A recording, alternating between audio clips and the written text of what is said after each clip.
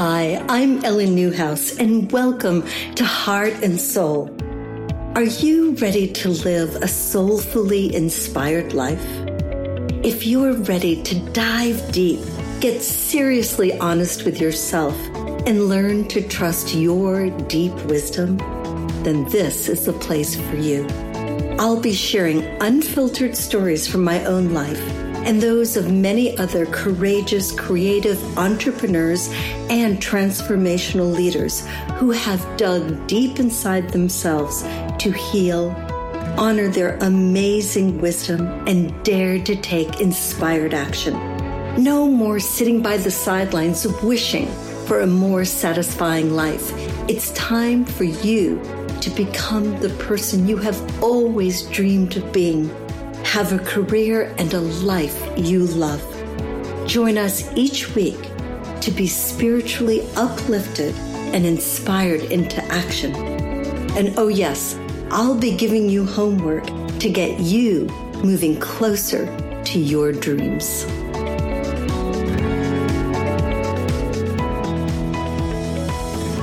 Welcome back to the Heart and Soul podcast. I'm your host, Ellen Newhouse, and today I am so excited. We have somebody near and dear to me who I haven't seen in years. Her name is Rachel Alexandria. She worked for 8 years as a licensed psychotherapist, shifting in 2015 to serve as a soul medic and guide for high performers with sensitive souls. Rachel holds a Master's of Fine Arts in Poetry and an MA in Applied Behavioral Sciences. She has trained extensively in energy work, the Enneagram, IFS, and family constellations. Clients who work with Rachel become masterful at cleaning up hidden messes, cutting out unhealthy relationships, expressing their truth, and stepping up to their deepest purpose. Well, hello, my dear friend. How are you? Hello, I'm good, and I'm so glad to be here. Oh, well, it is such a treat for me, and it's such a treat. I've been watching you on Facebook, and I'm so happy to see you so happy living in California versus the gray of Seattle. Oh my gosh, so much better down here for me. I'm solar powered. That's always what I say. I'm a little lizard and I'm solar powered. Oh, that's a good way to put it. Well, then you should be very happy with all that sun out there. Mm-hmm. So before I tell you what I want to talk about, I want to know soul medic. Like, I have gone over and over that title. Tell me, where did you come up with this? I love that, soul medic. So, oh boy, I don't know how many years ago it was now. 3 or 4 years ago, I re-met someone that I had done a summit with just on Facebook. I commented something. She's like, hey, let's have a little chat. So the lovely Jennifer Arezio, who is the founder of Soul Languages. Ooh. She and I were just having a little networking chat, and she just started like dropping insights on me. So I ended up working with her because she kind of is a person who can help people distill their spiritual work into better marketing language. And a couple of the things that she said to me, because you know how nice it is to have somebody who like sees you in a way that you don't quite get the angle. Right. And so one of the things she said to me, she's like, honey, you are reading Akashic Records without knowing that that's what you're doing. Ooh. I've never trained to read Akashic Records, but apparently that's what I'm doing. Okay. And she just said, you're a soul medic. Oh, I love it. I love it. I mean, I've stared at it. I've thought about it ever since she sent it to me. I'm like, ooh, soul medic. So she's like, when I think of a medic, they're like emergency, and she's doing triage on people's souls. Mm-hmm. I like that. You know, and it's so for folks who don't know, it's also tricky because you don't ever in a business, if you're not a licensed medical professional, there's things you literally can't say. If you get big enough, you can't say this product heals something if it's not approved by the FDA to say that it heals or cures something. Right. And there's different words that you can't use when you're a practitioner. So I'm very thoughtful about that. I remember when we first met, you were saying to me, because I was very concerned about how do I do this thing right? Like I don't want to step on anyone's toes or anything. And you said to me, you've spent lifetimes learning structure. You don't need to do that anymore. What you need to learn to do is open your heart. Oh, that was a thing I will never forget. And it opened up a whole path for me, Ellen. So I'm so excited. I never remember what I say to people, and people come back to me like 5 years later and they say, oh, you know that you changed my life. I'm like, really? Okay. All right.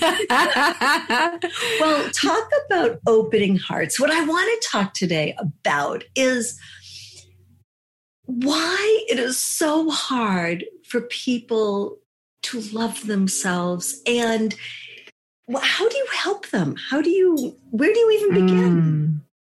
Oof, it's so hard for people to love themselves because most of the world spends a lot of time telling them that they're not good enough. Like, when I got into psychotherapy after a little bit, I really got into the kind of new wave of feminism and saw how much the way that our society is geared, our capitalist society wants to sell us stuff. And how do you sell people stuff? By telling them that they're not enough unless they have it. Oh, that is such a good, I haven't thought about that. That is such a good point. It's what Madison Avenue is constantly telling us. We're not. Absolutely. You're not enough unless you have this purse. You're not enough unless, you'll be happy once you have this. And I mean, let's not even get into too much of the patriarchy and how much it says women are just not enough. Like there's literally nothing you can do to be okay.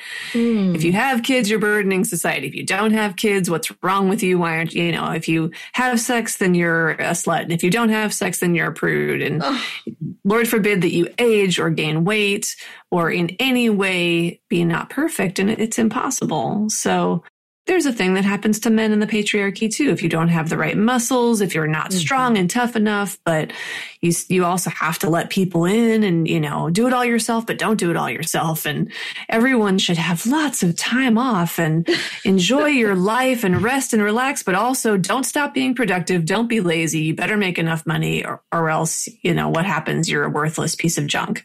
There's no winning. No, there's no winning.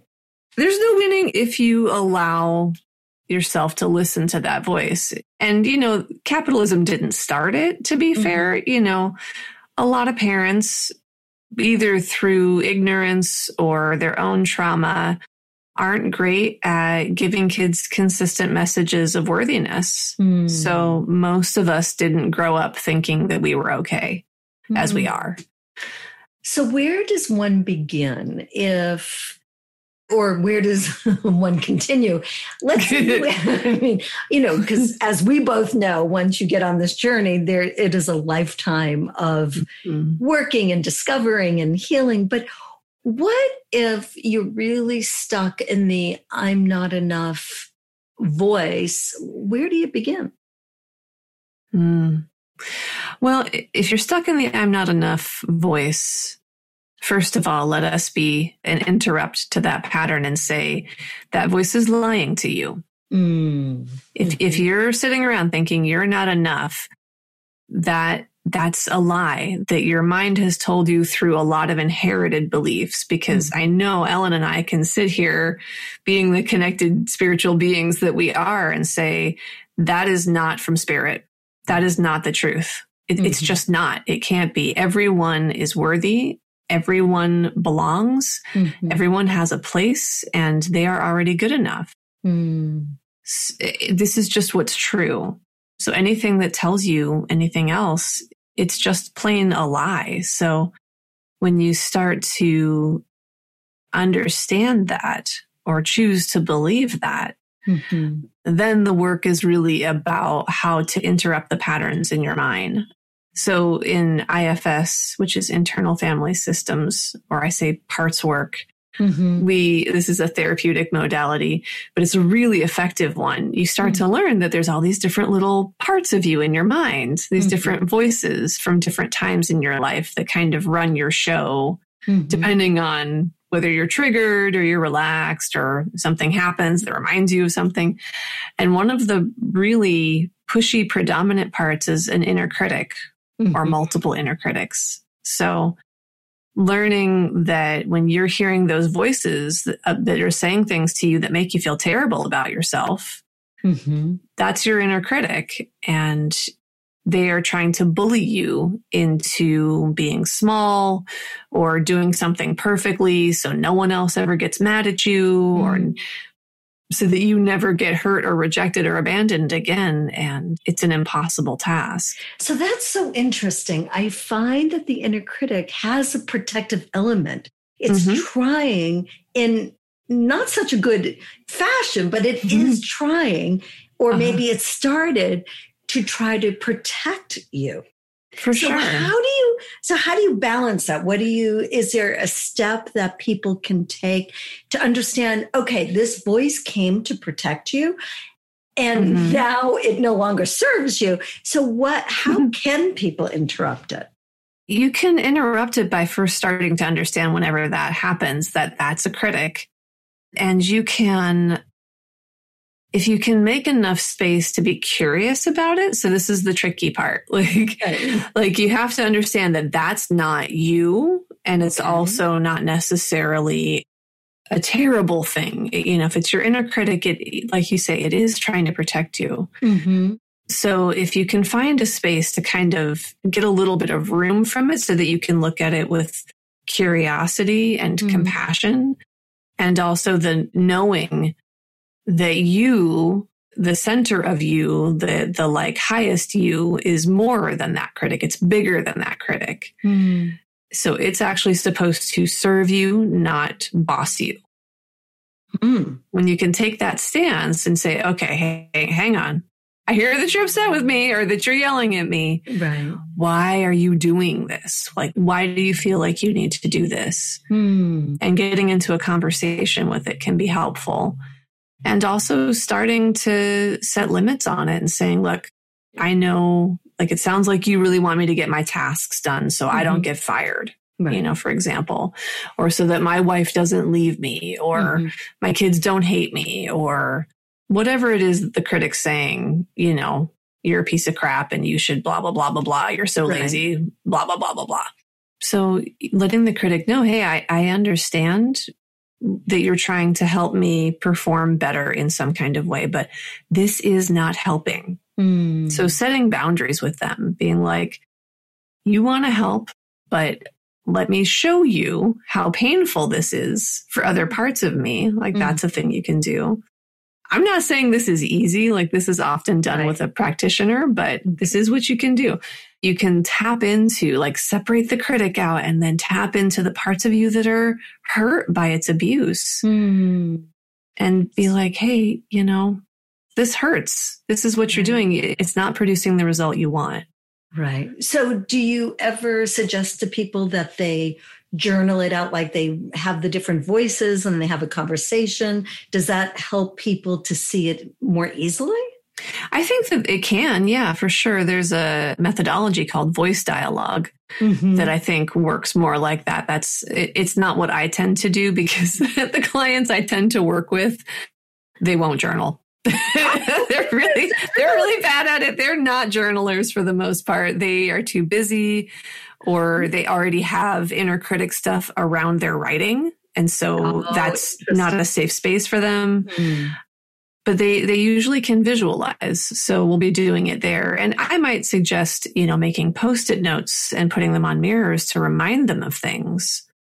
Like what kind of Post-it notes would you put up? If the thought in your head makes you feel terrible about yourself, it's a lie. I would put that on a Post-it note and stick it on a mirror. I like that. I mean, isn't it interesting that these voices in our head, if somebody outside of us were saying it to us, we'd be like, bye-bye. Yeah, hopefully, right? I mean, hopefully. I mean, you know, for many people, not all, but for many people. But when it's inside of us, it's so much harder to say, bye-bye, you don't belong here. You know, it's so insidious that it's like, how do you comb it out? That's why I wrote a little book called Who is in Charge of Your Brain? Oh, I love that. So is that on your website? It is on my website, yeah. And it's just a little mind hack, and it's illustrated. So it's kind of reads like a kid's book. And it's little stick figures talking about like what happens inside your brain and who's in charge. And the critic thinks it's in charge, but guess what? It's not. And here's how you can interrupt that pattern and teach it something different. So, interesting. So in addition to the inner critic, I mean, are there other voices? I mean, the inner critic seems like a very obvious one, but are there other voices that get us into trouble? I would say yes. So there's a couple things. There's one that's more of like a psychologically established thing, and then there's kind of a woo-woo thing. So the psychologically established thing is we often have voices that resist the inner critic. We can have parts that get polarized against the bossiness. I mean, literally anybody listening, have you ever thought, I really want a cookie? And there's a part of you that says, you shouldn't have a cookie. It's not good for you. You don't need the sugar, or it's too late at night. And the other part who wants the cookies, like, I'm going to do it anyway. So I know nothing about this. Nothing. Or, I really should get to bed. I need to get up early in the morning, but I want to stay up and read my book or watch this show or they have a word for it that's kind of come out during the pandemic. It's something about rebellious late night syndrome or something like that. But, adults are like, I finally put the kids to bed and I should just go to sleep. But now the time is mine. Right. And so then you're up till 2 a.m. Right. So what do you do with these voices? Well, first you have to get the inner critic off their back, because rebels will not stop rebelling as long as something's pushing them. As long as the stern principal is there telling them that they're bad, they're gonna be like, yeah, bad. I'm gonna do whatever. You can't bully me. So when you get the inner critic to give a bit of space, then you need to connect with the rebellious one.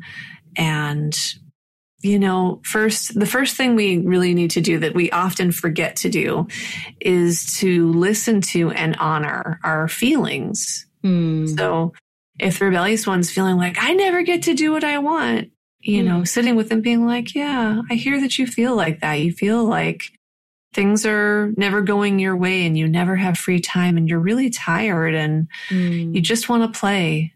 And that's hard. You didn't get to play enough when we were younger. So anytime we have feelings that are kind of outsized, like big and kind of yelling, what they want is attention. They want attention and validation. So that's the place we start with them is, okay, yeah, you never felt like you got to do just what you wanted. And even if that's not true, even if you had the cookie every day for months, it's funny, getting the thing that you want or the thing that you're rebelling for doesn't satisfy the urge. What satisfies the urge is attention. Wow. Okay, I'm going to sit with that for a moment. So the thing that we think that we want that's going to fulfill us is not really what's going to fulfill us, but rather the attention. Wow. That makes sense. So my clients will come to me and be like, oh, I'm having this thing, and why can't I get myself? And I'm like, well, first, can you just honor that you're angry about that? Just be with it and say to that part of you who's angry, yeah, we're angry. That sucks that they did that to us. That was really hurtful. You're really hurt. Yeah. And if you have any skeptical listeners, I invite you to try it with children. Small children, just when they're feeling how they're feeling, like, yeah, you really wanted to eat that snail on the ground. That was hard. You didn't get to. Yeah. I know. It looked so fun and gushy. And it was annoying that I picked you up and you didn't like it. When you say that, I just sit and think how, even though we're all in these adult bodies, there are still these small children inside of ourselves that really need to be essentially reparented in a loving and compassionate way that many of us didn't get growing up. Because when you say that, I'm like, oh, I hear you. I really get that. It's so nice. It's so nice. And it's so hard so often to treat ourselves with that loving kindness, especially in the beginning of the journey. It's so, I think where there's so much confusion and there's so much frustration and upsetness, and it's so hard to get to that loving kindness place that you just demonstrated. So one of the things I'm curious about, because I had one incredible, eye-opening, heart-opening, mind-blowing experience of family constellation work. It was crazy. It blew my mind. I was like, oh my God. Somebody literally became my father in that. And they did it. When it was done, the man actually who played my father was shaking and came over to me and he was like, "Oh, are you okay?" And I'm like, "I am so okay." And he was blown away because there's a lot of energy, right? Yeah. Can you tell people a little bit about the family constellation and how it works? Oh boy, I can try. Having seen family constellations, you understand a bit that it's almost impossible to put into words. In fact, every time I facilitate, I say to the people, I'm like, I'm not going to be able to fully explain this to you, but after you experience it, if you have a way to explain this that would be helpful to others, please tell me. And afterwards, they're always like, yeah, I don't know how to tell you. I don't know how to say what happened here. The closest that I have come is one of my participants said, it's kind of like spiritual improv. Totally. That was interesting. 100% agreed. It at least describes a portion of how that feels. So family constellations is a way of work of like getting perspective on any system. So most of the time we use it with family systems, meaning, I want to understand why my sister was always such a jerk to me. Or, my mom was always distant and I'd love to be able to have some clarity on that or better connect with her or something. But in family constellations, we don't actually work with the real people. Right. We're in a group and of people who don't really know each other, strangers mostly. And the strangers will step in to represent people in your family or people in the system if you do, because you can do it with parts of the body or people at work or whatever, as long as there's an authentic need for understanding. So when people step in as representatives, they don't ever really know what they're doing. They're not given instructions. They're not directed. It's not like role playing at all. Right. What we say in the constellations world is when we get together with the intention of healing in a group and the facilitators holding the energetic container, what gets created is the knowing field. That's what Constellations calls it, the knowing field, the field of energy that contains the information that we need for whatever wants to be revealed and reconnected in this moment. Wow. That explained it very, very well. I was shocked by it because when you say the knowing field, the person who played my father literally played him so well that I was shaking. I was just like, oh my goodness. And he didn't know anything about who my father was. So that leads me to question so much. It's like, oh my God, if that can happen in like 20 minutes, that tells me that there's so much intelligence beyond what we can see, feel, hear, know, that it makes me wonder, is there an intelligence that can help us to heal in ourselves right around us? Yeah. When you study constellations intensively, which I did, I did a year-long facilitator training. Wow. After a while, you just start to see it everywhere. It's not just in these workshops, this knowing field. You start to realize it's all around you all the time. And it's just our level of attention to this kind of fabric of the universe and how much we're participating in it or receiving the messages. So do you think there's a way, if we could put our attention in that field, that we could use it on purpose for ourselves, like not in, say, a constellation group, but as we're walking through our days? I absolutely think so. I would say the tricky part, just like anything else in life, is that when you facilitate constellations, you have to step as much aside from your longings and your wants and your desires. Like as a facilitator, I might look at somebody's issue that they've brought to me and be like, well, I know what needs to happen. They need to forgive their dad. He needs to apologize. They need to hug, and everybody else needs to watch it happen. Except that it's not up to me. It's not up to me what the system wants to do or how it wants to do it. And anytime I try to exert my control or my will upon what wants to happen, it's a problem and it won't work.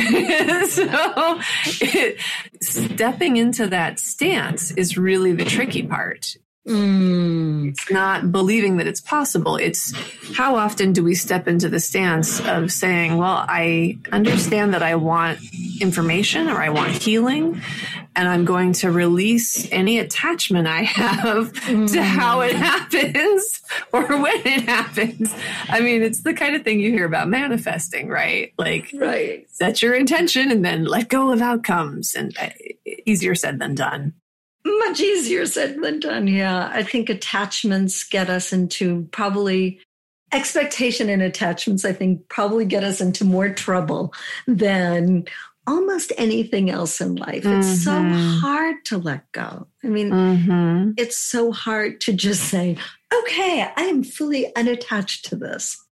Yeah. You know? Yeah. And I can do it really well as a facilitator. I can do it really well in sessions with clients. I have moments where I can do it well with myself.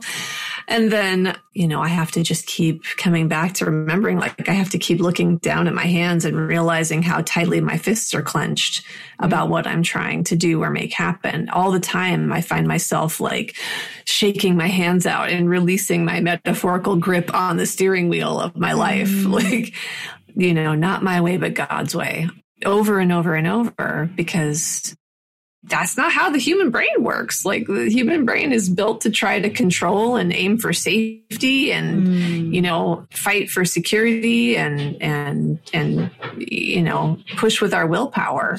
So getting our brain and our parts to coordinate, to allow, it's just a constant effort, really, until I guess someday that when it's not.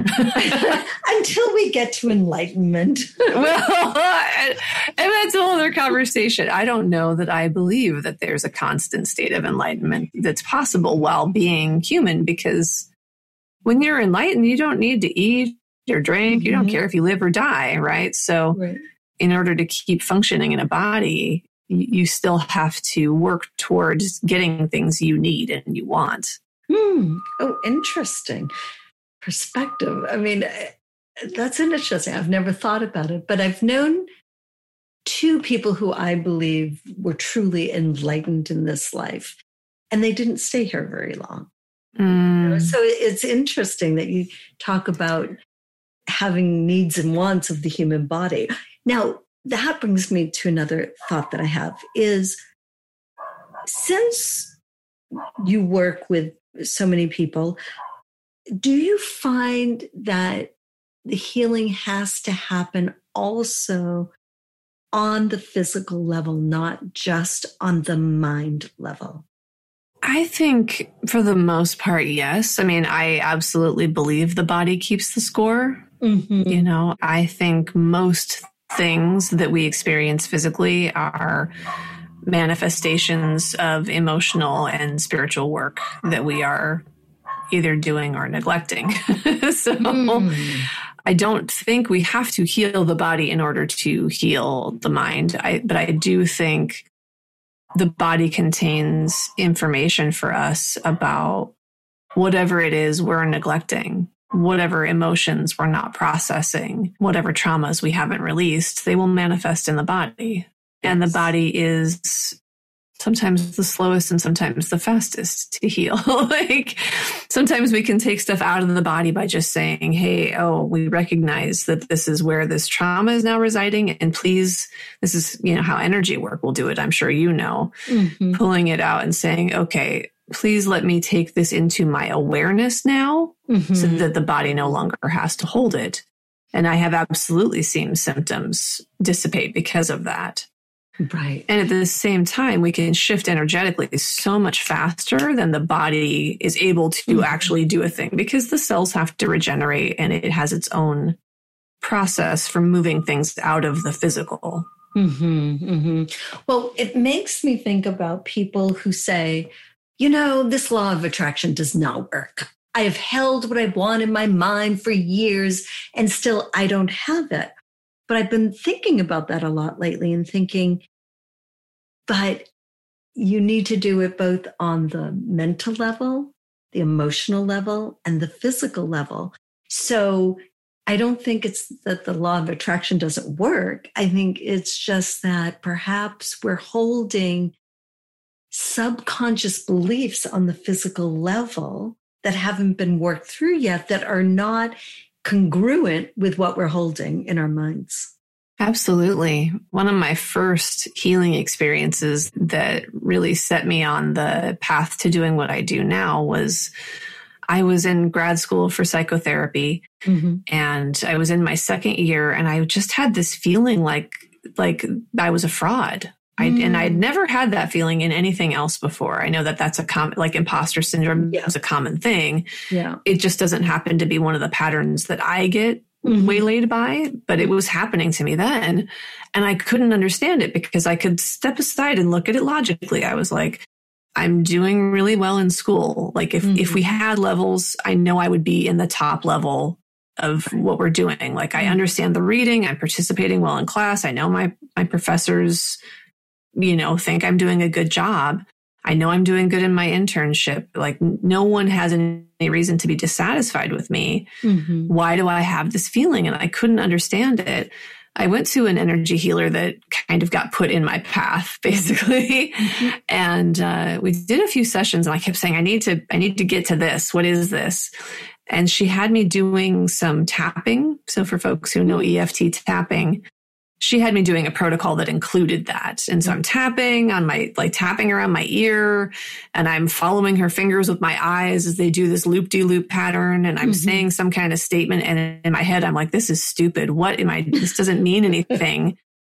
I don't know what the hell's going on. And all of a sudden, out of nowhere, I burst into tears. Like this huge torrent of tears came out of me, surprising me. I was like, I was not sitting there sad. I was sitting there annoyed and skeptical.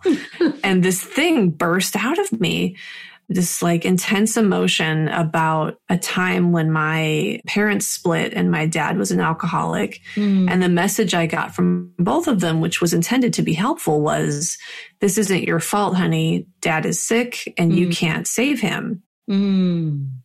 And I had it locked into my cells in my body that I could not save people. I could not help people. I could not heal people. Oh, wow. Isn't that amazing? Logically, I would never have said that. I thought I would be like, well, that's alcoholism. I'm not trying to save an alcoholic. Everyone has to make their own decisions.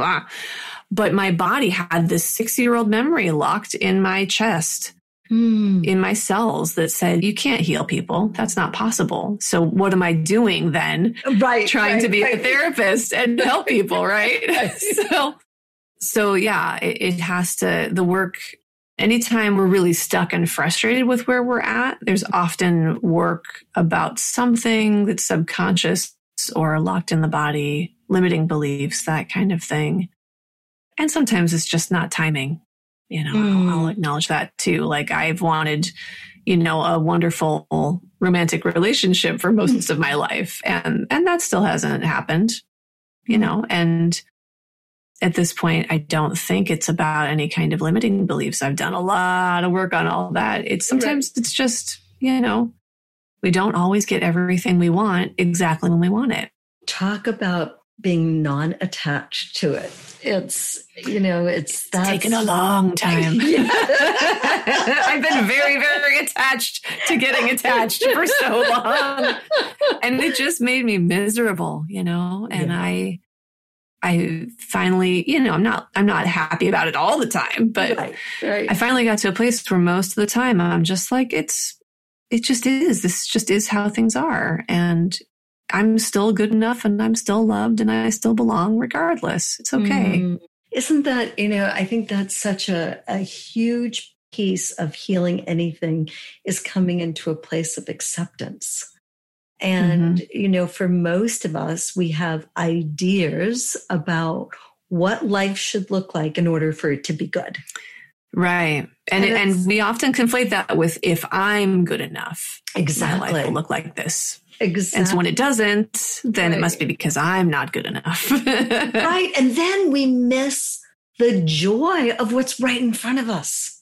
And it's like, oh no, it's, I think, I know there have been times in my life as well where I was so glued into what life should look like in order for me to be happy. And because it wasn't, I was not happy. And as soon as I got into acceptance of saying, oh, wait.